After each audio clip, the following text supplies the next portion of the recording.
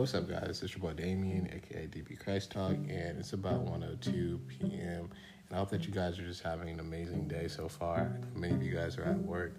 Many of you guys might be headed to work. I know some of you guys work late shifts or evening shifts, so I just wanted to hop on here. I'm not going to be taking up too much of your time, maybe about 3 to 4 minutes. I was just going to talk a little bit about my experience, like fasting, and like what was the purpose of me fasting, and maybe you guys can pull from it. Maybe you guys can learn something from it. Maybe you guys can pull something from it.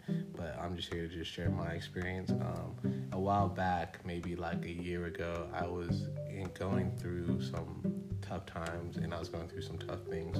So I began to fast. I would fast for about a week, and then I would stop on on a Saturday, and then I would do it again, and then I would do it again. And this can definitely be confirmed. My mother, she actually saw me doing this, so I'm not telling you guys a lie. This is actually really truthful. And when I would do this, I would just be seeking for spiritual advice from God.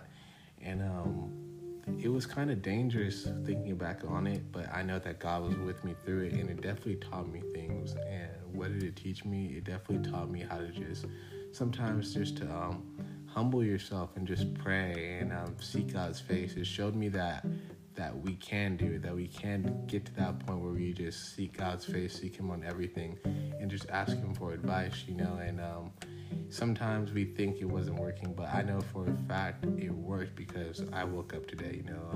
God definitely showed me a new day today. He definitely showed me the importance of just being seeking Him, seeking His face in prayer, seeking His face through fasting, seeking His face through whatever we might be going through. It definitely taught me that. And at the moment when I was going through the fasting, it definitely was a tough time. It was definitely hard. It was definitely a little bit painful and sometimes even dangerous, but God was able to see me through it, and He was able to push me to become better, and I just want to encourage somebody today that sometimes when we're in those seasons where God is taking us through something and He's teaching us something, to just remain strong, just remain strong in your faith, to continue to pray, continue to seek God's face.